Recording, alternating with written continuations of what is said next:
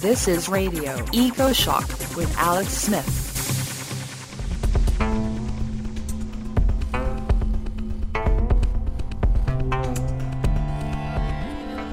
Progressive people concerned about climate change want a Green New Deal enacted in the United States and many other countries too. But is that green vision a dangerous myth? Will it really help save the natural world and all of us? Question everything. Our guest Megan Seibert says there is a way out, but it is harsher than we have been told. Seibert is executive director of the Real Green New Deal Project, based in Oregon. With her master's in systems science and environmental management, Megan just published a key paper with Canadian super scientist Dr. William Rees. He's professor emeritus from the University of British Columbia.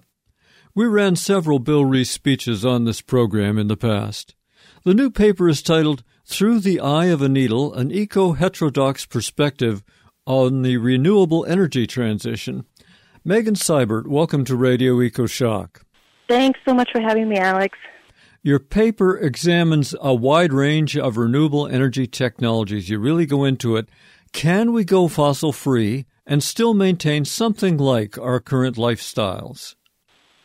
No, we cannot, and that is one of the points that we drive home in the paper.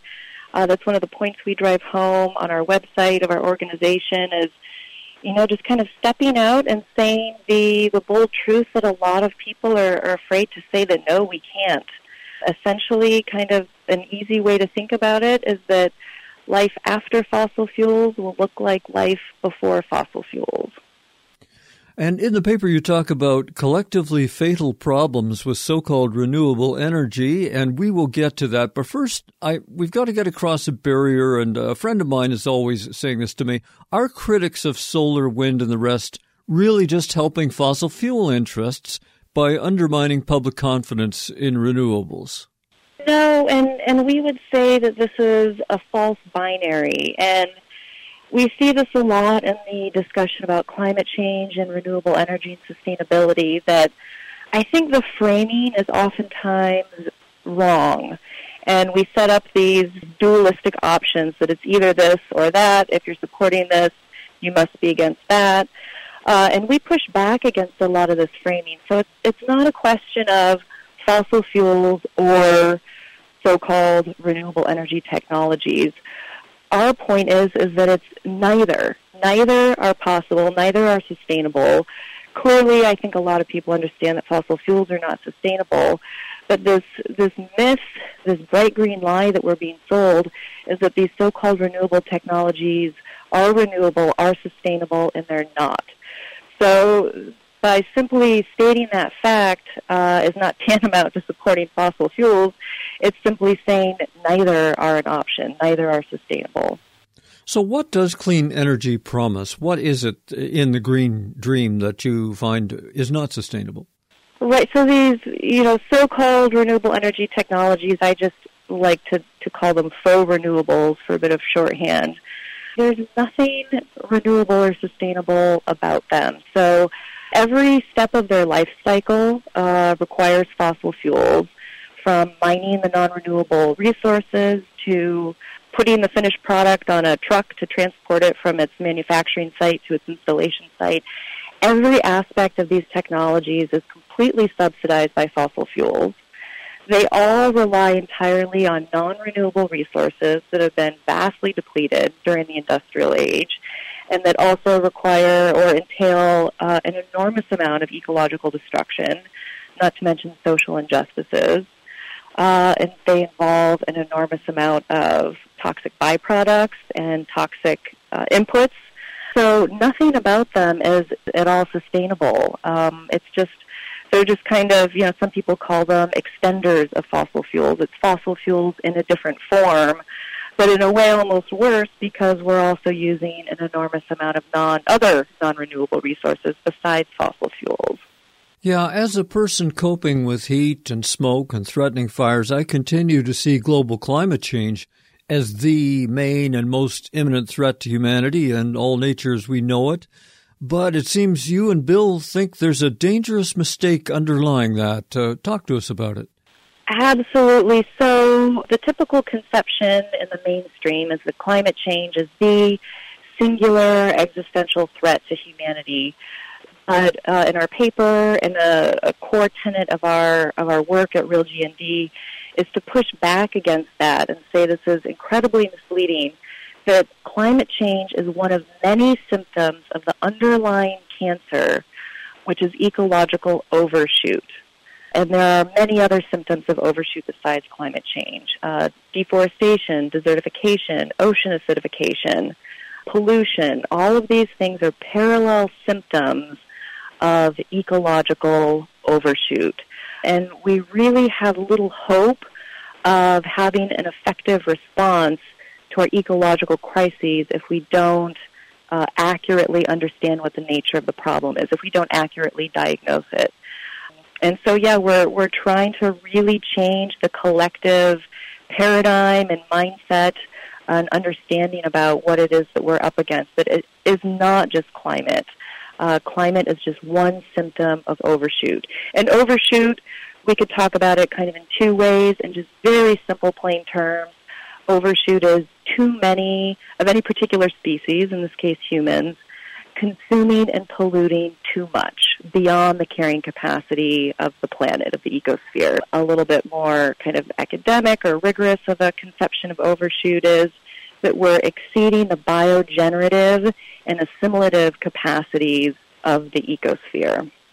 You know, even though I follow these things, I was shocked to read your stats on the massive decline of almost all other living things, especially mammals, during my lifetime.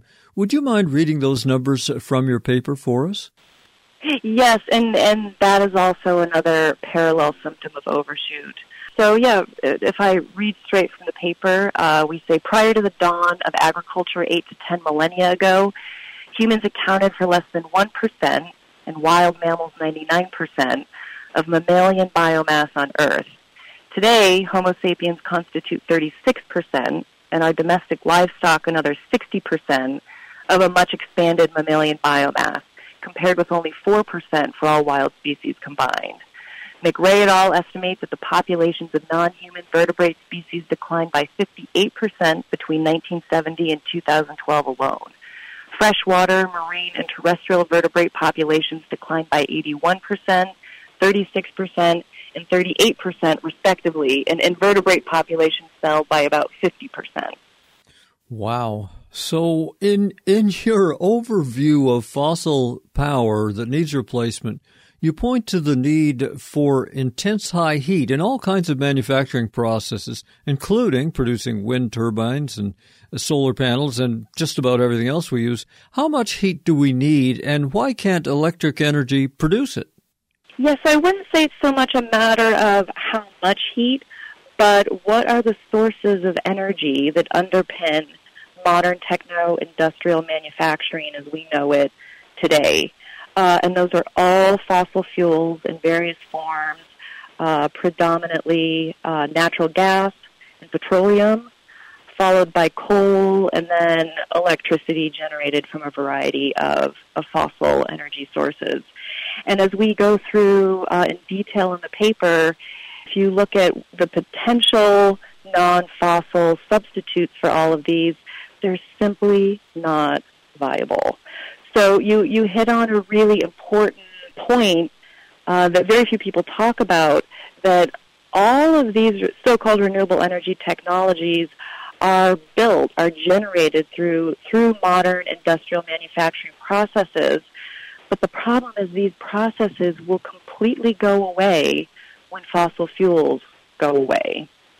I don't understand why that is. I mean, it seems to me if I want heat in my house, I can do it with natural gas or oil, or I could do it with electricity. Why won't renewables be able to create their own manufacturing? Well, they simply can't build themselves from the ground up. So there are no manufacturing facilities for these so-called renewable energy technologies today that are entirely fueled by the very so-called renewable technologies that they're building. So this goes back to the earlier point that this is all subsidized by fossil fuels. If you remove fossil fuels from the equation, we don't have the energy to do the manufacturing in the first place.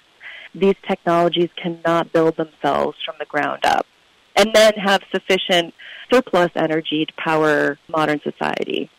Not everyone agrees with what you just said, and I am going to dig around and see if I can find some other voices who say that, yeah, solar could power a plant that produces solar panels, but I don't know. I guess it's partly, again, getting back to that high heat thing. You talk about 3,200 degrees or more Fahrenheit required.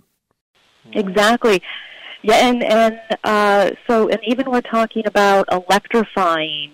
So-called renewable energy technologies only produce electricity, and we're very well aware of the problems of storing electricity. There are simply no solutions at scale for storing the amount of electricity we need to store. And even if there were, we would turn the planet into a rock because we'd have to mine so many non-renewable minerals. So we have the problem of storing the electricity, and then we would have to electrify every single aspect of manufacturing.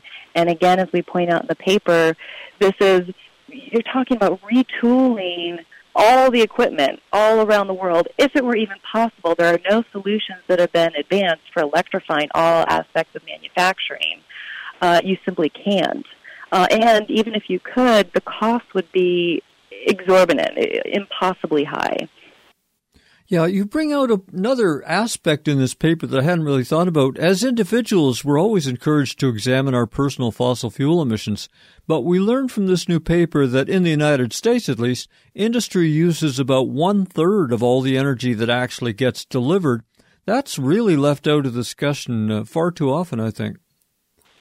It is, yeah. Industry and manufacturing in general is really, it's kind of kept behind the curtain. You know, a lot of the conversation about climate change, renewable energy, sustainability, there's so much that is just left behind this veil that you have to lift that veil, you have to pull back the curtain yourself and ask the questions because they're simply not being raised in the mainstream.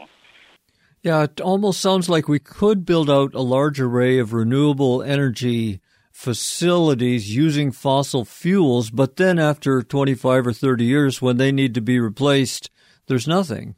Exactly, and this is another key aspect that practically no one in the mainstream is talking about.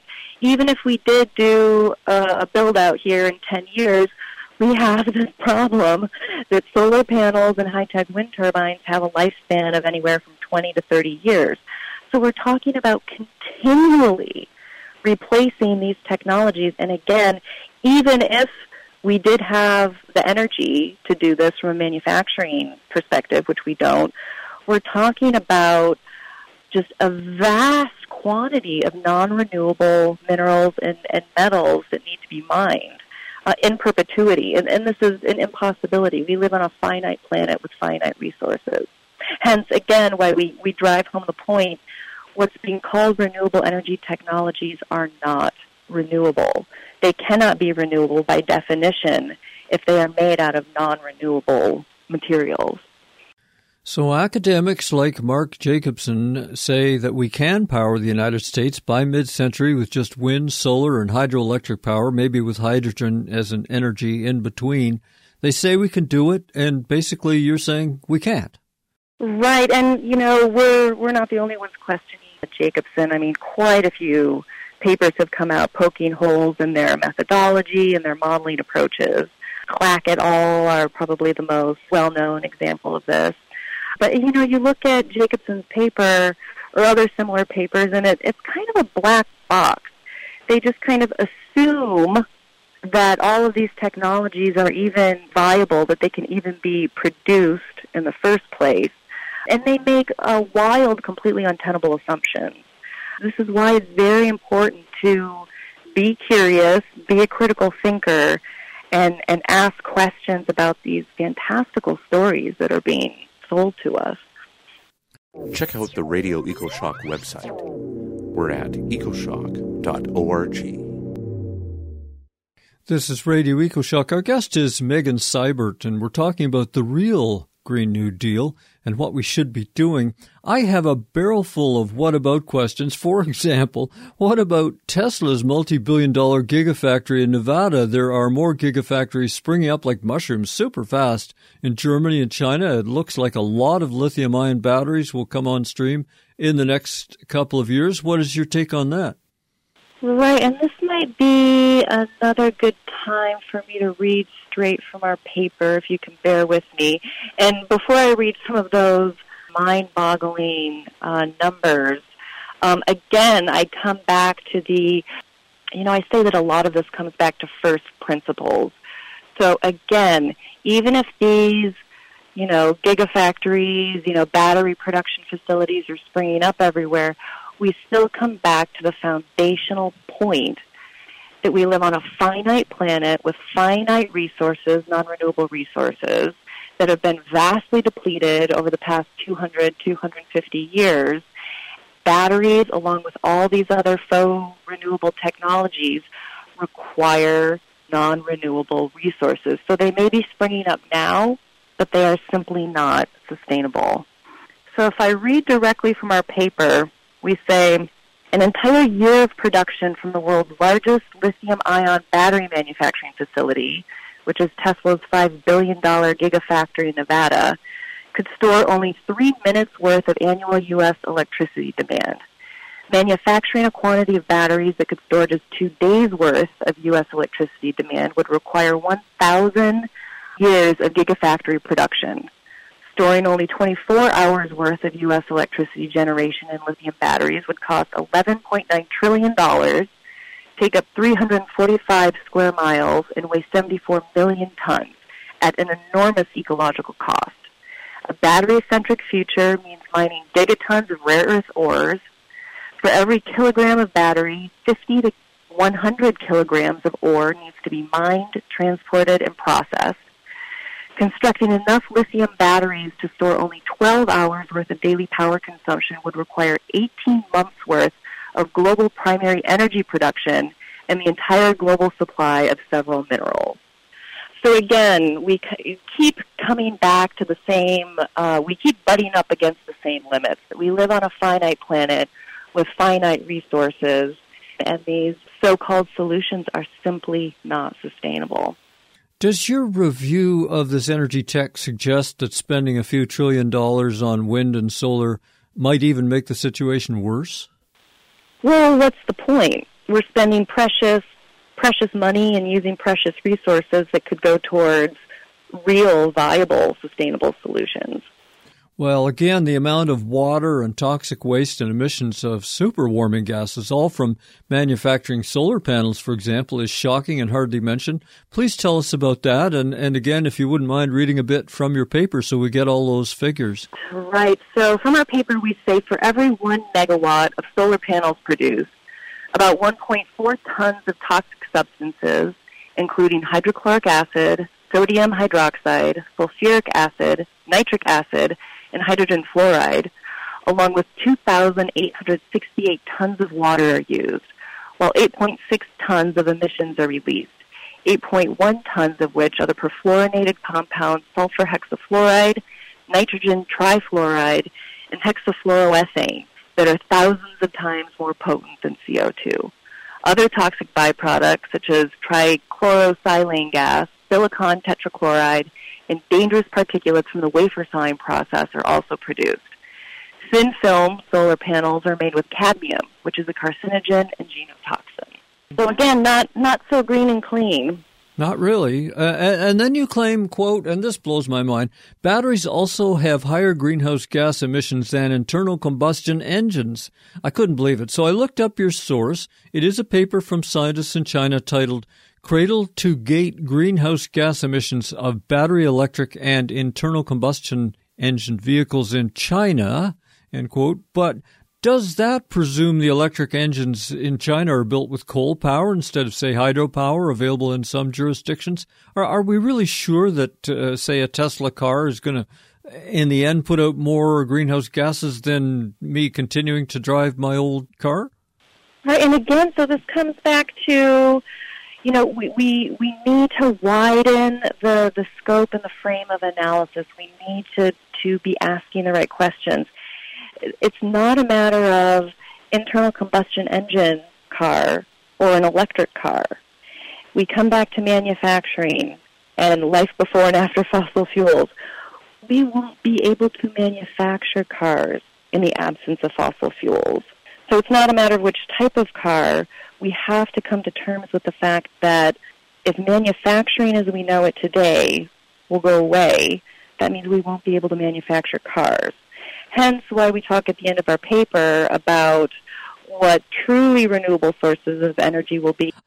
You do have some solutions, and you do have a vision of maybe the difficult but possible way out of this, and I want to get to that. But first, I also note that the paper does contain a lot of pessimism. For example, we read, quote, with accelerating climate change, possible food shortages, no viable alternatives to fossil fuels, and the time when the trucks stop running, the title of a book that you cite, not far off, the prospects for our globalized, transport-based, just-in-time, urbanized civilization are dire, end quote. Now, I have to note that Bill Reese has been saying this system will collapse, literally run out of gas, for a couple of decades, but the system remains. Why should we believe this dire prediction, and is there any time limit on this? I mean, are we saying that it might collapse 10 years from now, 100 years from now? What are your thoughts? Kind of two parts to that question. So the first one is, just because people have been talking about overshoot and the realities of our one-off fossil-fueled blip that underscores all of life as we know it today, just because people have been talking about these things, very few people, for maybe a few decades now, doesn't render it a moot point. It simply means people have been, raising the red flag for a while, and it's fallen on deaf ears to our own detriment. This is a reality that we are in overshoot, that every aspect of life as we know it today is subsidized by fossil fuels, and that when fossil fuels are no longer, this way of life will be no longer. If we had heeded the warning of people like Bill Reese, say 20 years ago, we'd be in a lot better position than we are today, but we didn't heed the warnings, and so we're in even more of a dire situation. So simply because society doesn't listen and respond accordingly doesn't mean that the warnings were not accurate or sound. It's impossible to make these sort of predictions, but the key points are that it's not a matter of how many reserves we have left. There's plenty of oil reserves. It's an issue of two things. There's a decreasing energy return on energy invested, as well as money return on energy invested. So I could be off on these numbers, but I believe the global aggregate EROI for fossil fuels right now is about 14 to 1. And modern society requires an EROI of about no less than 7 to 1 in order to function. And that the EROI of fossil fuels continues to decline. So 14 is, we're butting up pretty scarily up against 7. It's going to be more expensive to extract the oil that we need and to have a sufficient return on that energy that we're able to extract. We know this is coming, so let's heed the warnings now instead of going, well, how many years do we have left? And maybe we can keep milking the system and continuing on our current trajectory. Let's come face to face with what we're up against and get off of fossil fuels as soon as we can and transition over to, quote, the new world as soon as we can. If the Green New Deal, as before the U.S. Congress and in people's minds, just swapping out green energy for the old energy and carrying on, if that's not the way out, what do you and Dr. Bill Reese propose? So, first of all, if our core underlying problem is overshoot, then there's a pretty simple response to that. The antidote to overshoot is a massive contraction of the human enterprise. So very simply put, we need far fewer humans consuming far less energy and material resources. So we're talking roughly, there are 8 billion humans on the planet right now, again, kind of use the template, what was possible before fossil fuels. The maximum human population at the onset of the fossil fuel age was about 1 billion. So we're looking at needing to reduce our global population down to about 1 billion or so. And of course, we've been operating in a state of overshoot for so long that we've greatly diminished the carrying capacity. So we might need to reduce our size even below 1 billion. But let's just say 1 billion. We need to do this very rapidly. Once we stop using fossil fuels, that will take care of a lot of our material consumption, because it's fossil fuels that has enabled the extraordinary levels of consumption that we've seen. So that's the first thing that we need to do, is a massive contraction of the human enterprise, namely population reduction and transitioning away from fossil fuels to truly renewable sources of energy, which are going to be biomass, namely wood, simple mechanical generation from water and wind. We're talking passive solar, and then, of course, a return to a lot of human and animal power. Well, you're not alone calling for an end to the growth paradigm. A couple of months ago, we had a young scholar from ETH Zurich, Lawrence Kaiser, explaining his paper on planned degrowth of 5% per year. We had author J.B. McKinnon telling us consumerism is killing us, and nature too. We even did 2 shows a while ago about the illusion of green energy, as described by Ozzie Zahner. I wonder, do you think this is managed decline? I don't know what to call it. We even lack the language and the concepts to do this. Is it managed decline, guided collapse, planned retraction, planned retreat, or what do we call it? That's not so important. I think whatever sticks will stick. We call it, Bill and I and we at Real G&D just call it contraction, managed contraction. Degrowth is a really, really big buzzword right now. The problem I see with degrowth is that oftentimes when people use that word, sometimes they just use it to refer to ceasing growth, but they don't necessarily mean it in the sense of contraction. And what is One Earth living? Yeah, One Earth living is essentially living within carrying capacity. So living in a harmonious balance with, we talked before about the biogenerative and assimilative capacities of the planet. The planet can only generate so many resources for our consumption, and it can only assimilate so much of our waste. So One Planet Living is living within that carrying capacity of what the planet can generate and assimilate, let's just say every year. This reminds me, just in the news in early August, an 81-year-old New Hampshire man was living in his off-grid cabin for 27 years. He just got arrested and jailed for it, and then the cabin mysteriously burned to the ground. I guess they were accusing him of being a squatter. But if we're going to return to simpler living, maybe this Maine recluse is the new ideal American citizen. What do you think? I don't think that it has to be a recluse by any means. If that's what somebody wants, that's fine.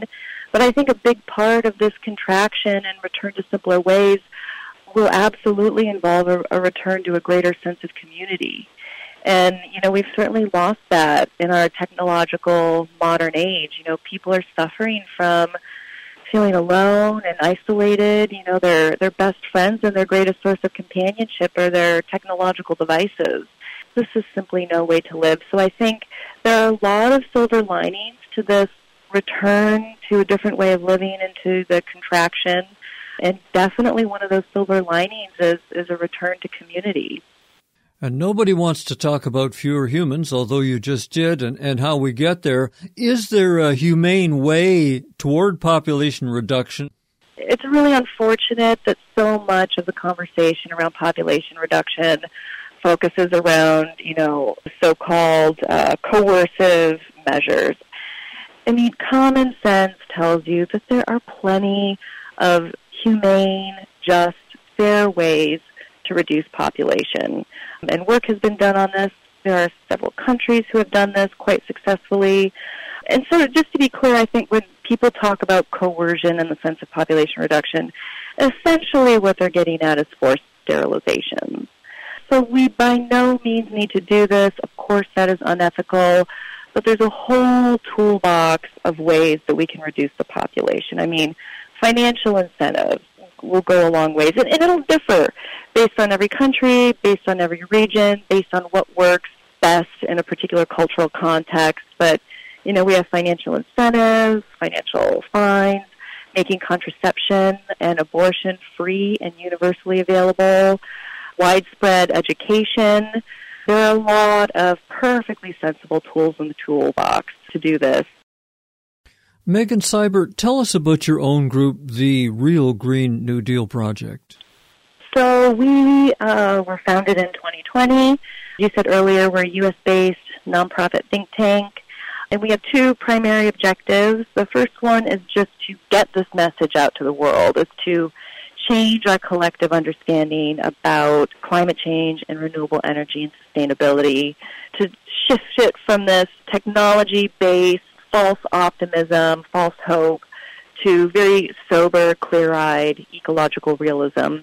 The other component of our work is to develop what we're calling a genuine energy transition plan, or, you know, a concrete, actionable plan for the energy transformation. So there are quite a few energy transition plans out there that have been produced by numerous academics and universities. I mean, Stanford and Princeton and a whole range of other institutions have produced these, and they're all grounded in this, you know, fantastical notion of business as usual by alternative means.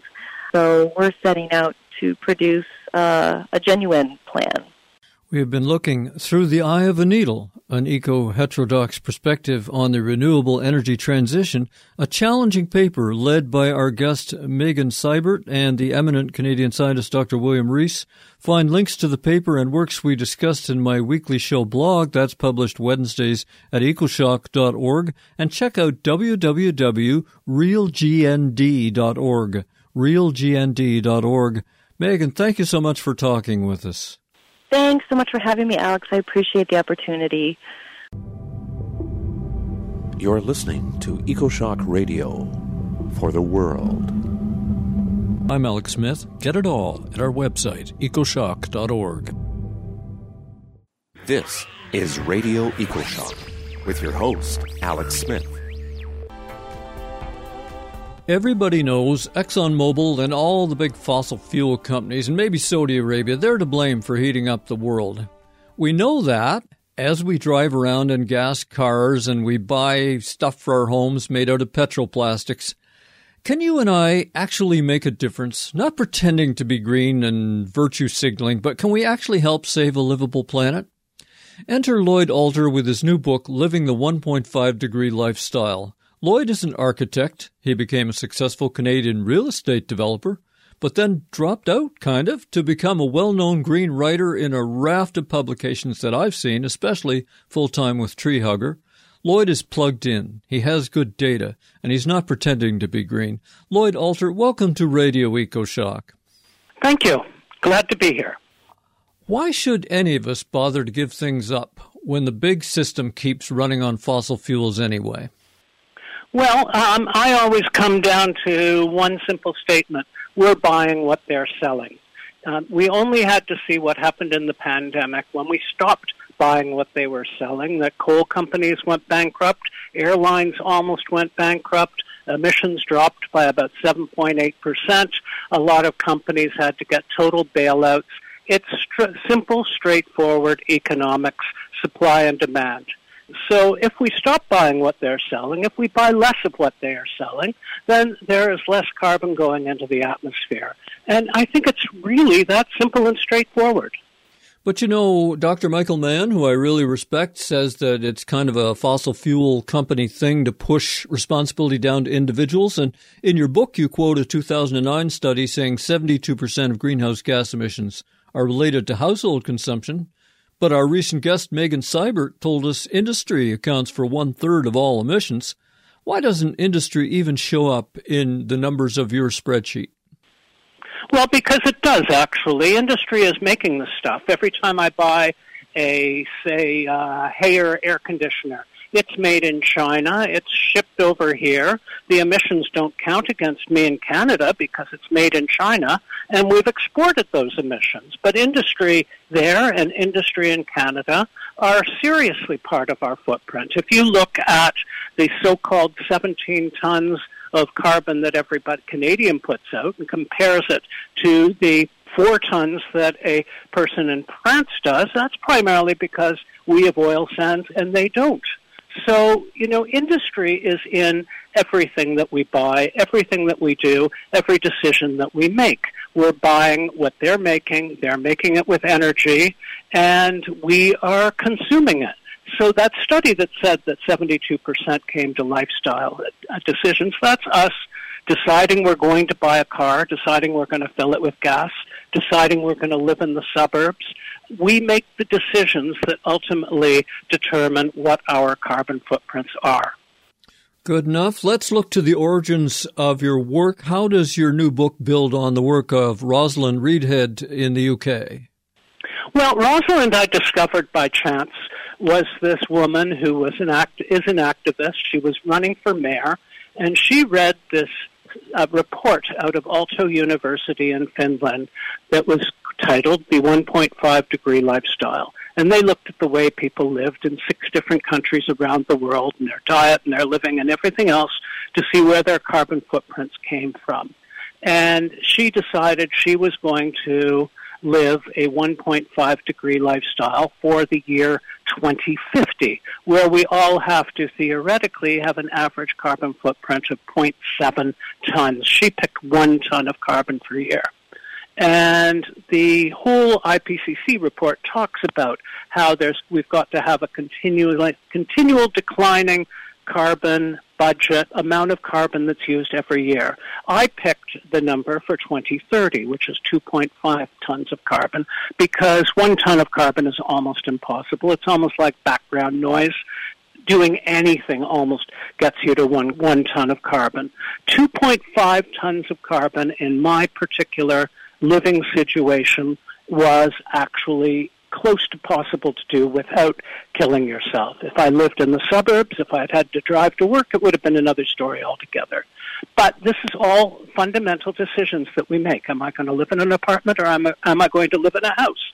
Am I going to drive a car, or am I going to ride a bike? Am I going to eat red meat, or am I going to make chicken? If you make these choices, it doesn't mean I can't do anything. It just means you have to make different choices. Energy efficiency is promoted endlessly as a solution to cutting emissions, but we know about the Jevons paradox, and that suggests anything that becomes more efficient is just used more, which may result in more emissions. Your thoughts? Well, every time I mention the Jevons paradox, people say you shouldn't do that because it's used by people as an excuse not to make changes in their life, because what's the point? But my favorite example of looking at the change is when there is a really dramatic, radical technological change. For instance, it was the steam engine that caused Stanley Gievons to write his book. Suddenly there was a device that used tons and tons of coal. But it changed the world technologically. The current one that I'd use as an example are LEDs. Everybody thinks, LEDs are marvelous. They've cut by a power of 10, the amount of electricity we use for lighting. And what you see now is almost 10 times as many lights. You go into some living rooms where you could do surgery in the dining room table because there are 50 little LED pot lights on the roof. You see LED billboards, LED-encrusted buildings. They're everywhere. They're getting into everything. I've seen LED-encrusted carpets.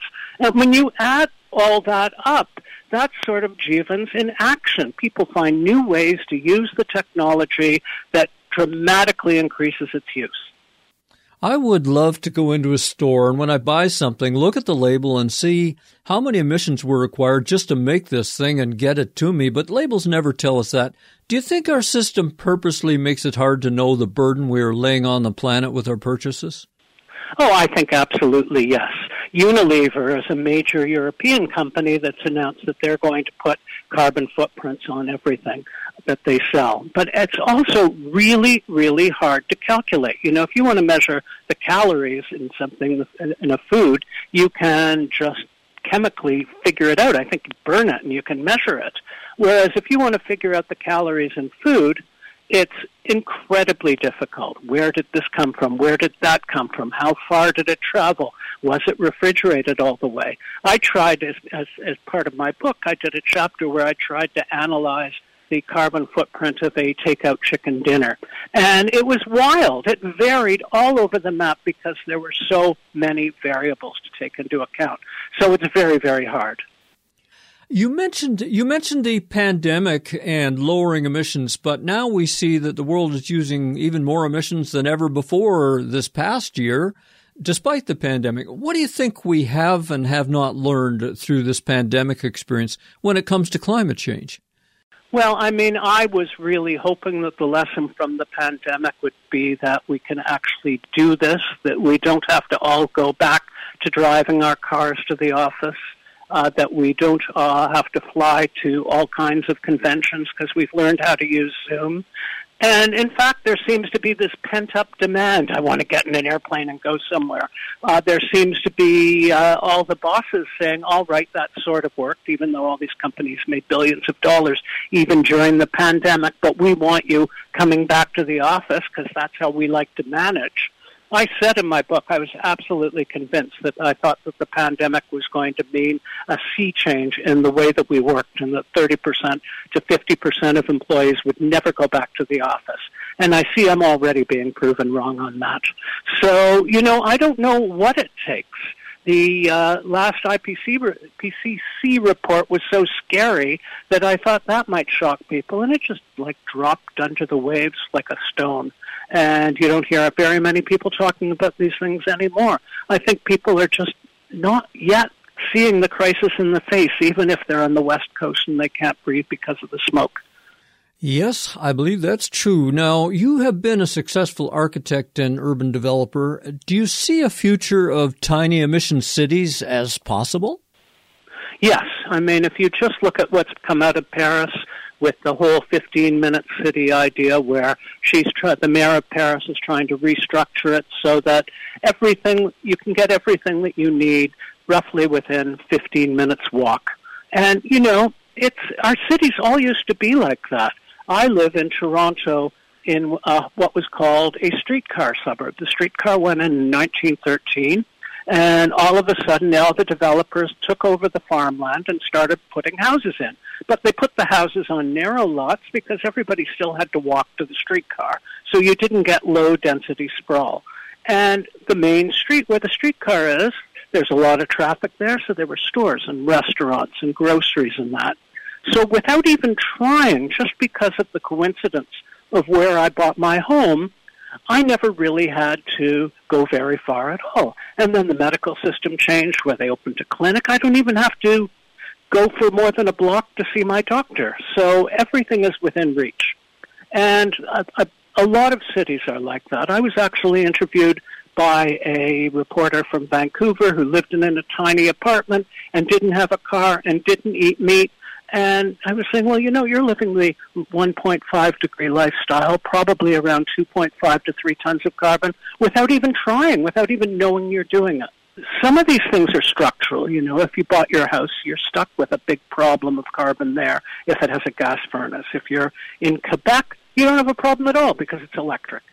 So it depends where you live, it depends on the circumstances, and it depends on how willing you are to make subtle changes. I chose to move to a small village in rural BC. It's a walkable village, just like you. It's 2 blocks to my doctor, but it's 2 blocks to the pharmacy, 2 blocks to the grocery store, 2 blocks to everything. But it is pretty hard to get around. You need a car to do some long-distance shopping, to go to Costco once a month, or, there's stuff you can't get here, although online has kind of tended to solve that, online shopping. It's changed rural living. Yeah, small towns, if this is something that's everybody missed when they say the cities are the places to live to have low carbon, but I absolutely don't agree. Cities just export their carbon by all the stuff they buy that comes in these massive trucks. I think small towns, if you actually did the analysis, would probably give you the lowest carbon footprint.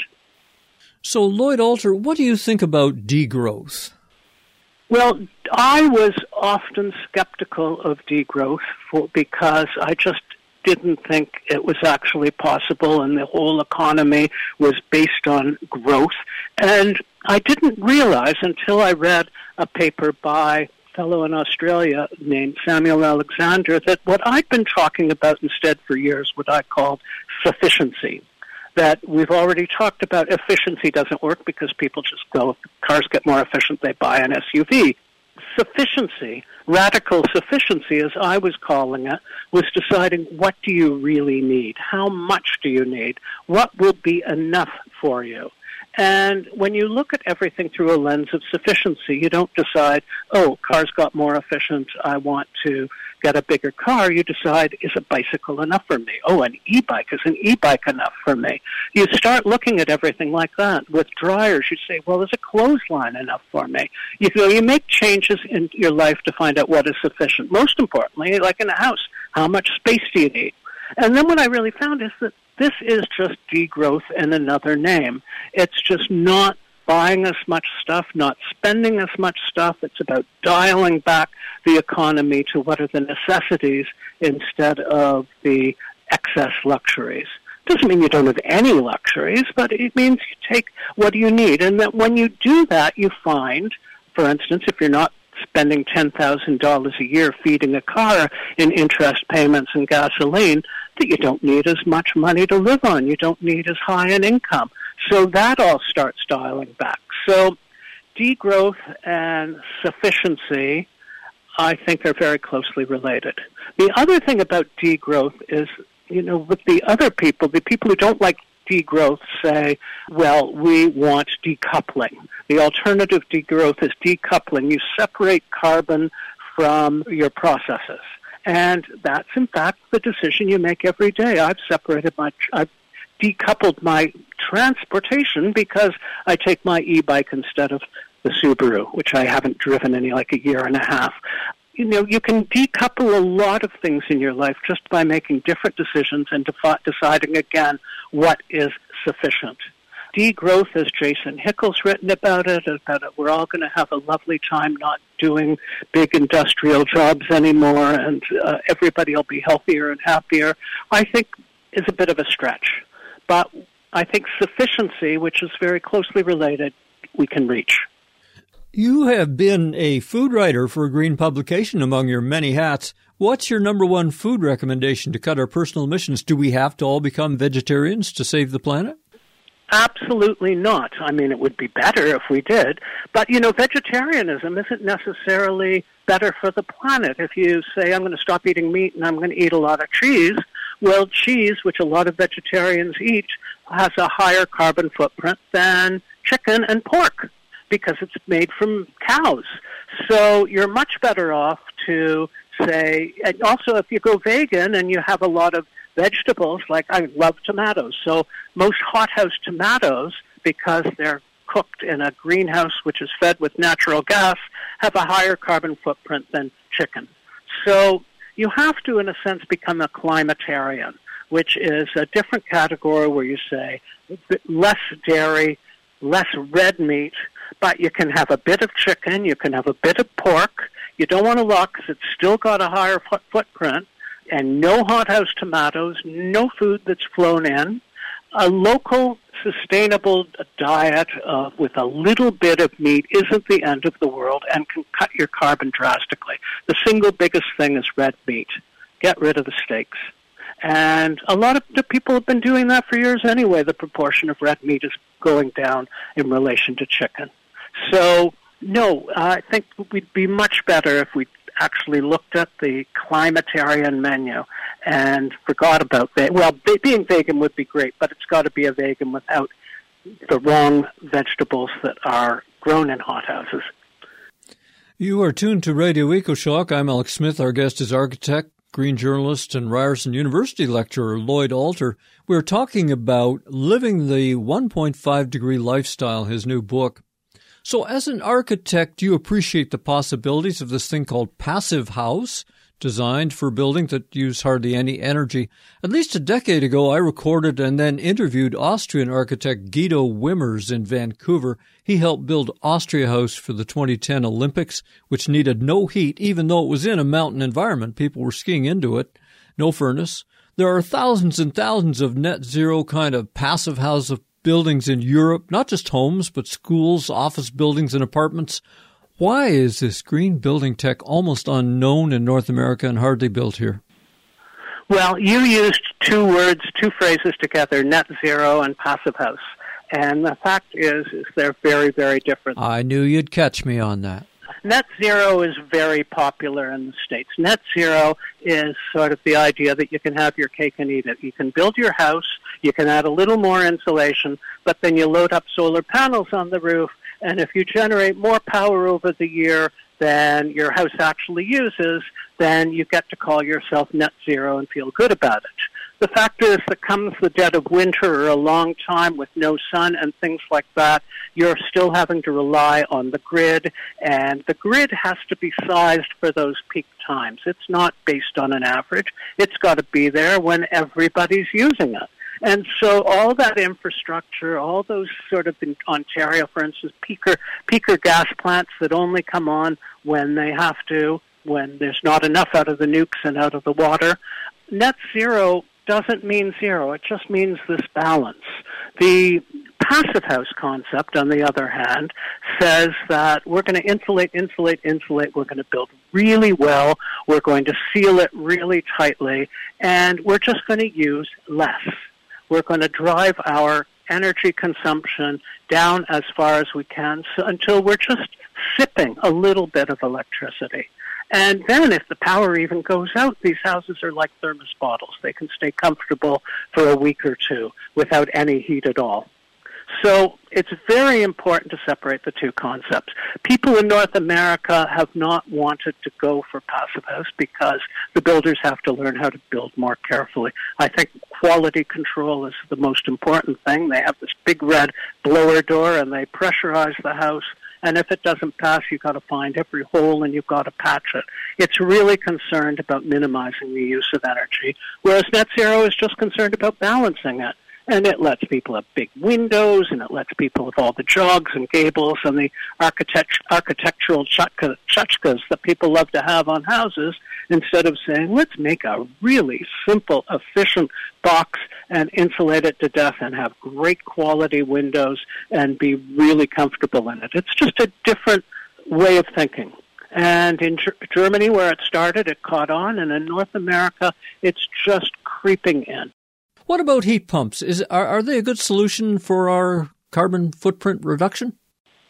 They are a wonderful solution used in tandem with dramatic reduction of the amount of energy you need. So if you insulate a house really well and toss out the gas furnace and put in a heat pump, you've done a really good thing. What's happening right now with heat pumps is in the States, and there are a couple of really popular and important thinkers who are saying this, is that, and this is something I've always said, energy is not carbon. They're not the same thing, and our problem is reducing the amount of carbon that's going into the atmosphere, and carbon comes from burning fossil fuels. Energy, if it comes from a clean source, and if it goes into a heat pump, doesn't put out any carbon. So this thinking is, just take your house, cover it with solar panels, put in a heat pump, keep adding solar panels until you've got enough to power the heat pump, and you're set. And don't worry about energy efficiency, and don't worry about the washing machine and the electric car and the big windows, because you're burning clean energy and it's not producing any carbon, so heat pumps will save the world. The problem is that heat pumps are like air conditioners that have refrigerants in them that are greenhouse gases. Heat pumps take a lot of metal and a lot of stuff to build, and so do solar panels, and the whole system sort of favors those people who live in big houses with big roofs that can carry big solar arrays. And if you live in an apartment, that's not going to work for you. There's not enough roof. You know, if you live in a tiny house, it's not going to do it for you. So that I keep coming back to the thing saying, yes, heat pumps are wonderful, but only for that last little bit after you've done everything else to reduce your energy demand. Well, you can't include everything in a book or it'd be 1,000 pages and nobody would read it. But one thing I do find missing in your new book are emissions from the global military machine. Shouldn't we add a little something to your spreadsheet for the massive emissions that we use for consumer security, let's say, for the corporations that mine, pump, and cut down the resources all over the world so we can bring the loot back to our place? Well, you know, when we talk about 72% of those emissions are lifestyle, the other 28% of the emissions are supposed to be those ones that are sort of governmental, that theoretically include the military. But I think you're absolutely right in saying that we grossly underestimated. I saw a statistic just the other day that the American military alone was an emitter of more carbon than about 24 countries altogether. It's something that we overlook constantly and shouldn't. They're all running on fossil fuels. I read your whole book. I learned a lot of good stuff. You give a lot of great sources and leads, as a good journalist should. But judging from the top scientists I interview for this show, I have a little bit of a dispute about your title. I don't think there's a hope in hell of staying below 1.5 degrees C of global warming. Maybe your title should be more like the Save Our Butts lifestyle. You may well be right. I mean, the new latest IPCC report was both optimistic and saying it could be done, but, you know, we have to do so much to actually save our butt to get there that it's going to be an incredible challenge. And the problem of it is, you know, half the world is living under 2.5 tons a year now. Half the world is living a 1.5 lifestyle now, and they're in energy poverty. You know, they don't have enough heat. They're cooking on wood. But 50% of the emissions are coming from the top 10% of the world's population in terms of wealth. And that's all of us. It's everyone who's listening to this show. We are the people who are making the emissions. And yet everybody's saying, oh, it's China, it's China. But what's China doing? It's making the stuff that we're buying. You're right. It should be the Save Our Butt diet or this lifestyle.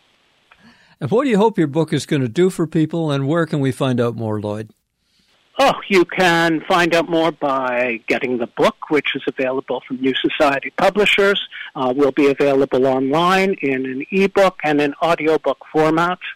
You can read the original 1.5 Lifestyle Report. There's a wonderful new website called hottercool.org that has been looking at this and updating everything in terms of lifestyle. And I've been actually working with them to produce a monster version of the spreadsheet that I did that the public can use. It's not like a little carbon calculator. You use it like a fitness calculator where you put something in, everything you eat and everything that you do, and so that everybody will be able to do this on their own. We have been speaking with Canadian architect, university lecturer, green journalist, and author Lloyd Alter. His new book is Living the 1.5 Degree Lifestyle from New Society Publishers. Find links for all of this in my show blog, published Wednesdays at ecoshock.org. Lloyd, it was great talking with you. Thank you. Thank you. I'm Alex Smith for Radio Ecoshock. Thank you so much for listening to Radio Ecoshock as we kick off a whole new fall season of shows. Next week, we will examine the weird world of extreme rainfall events striking around the world with new science just when we need it. Artificial intelligence meets the climate challenge. Listen in.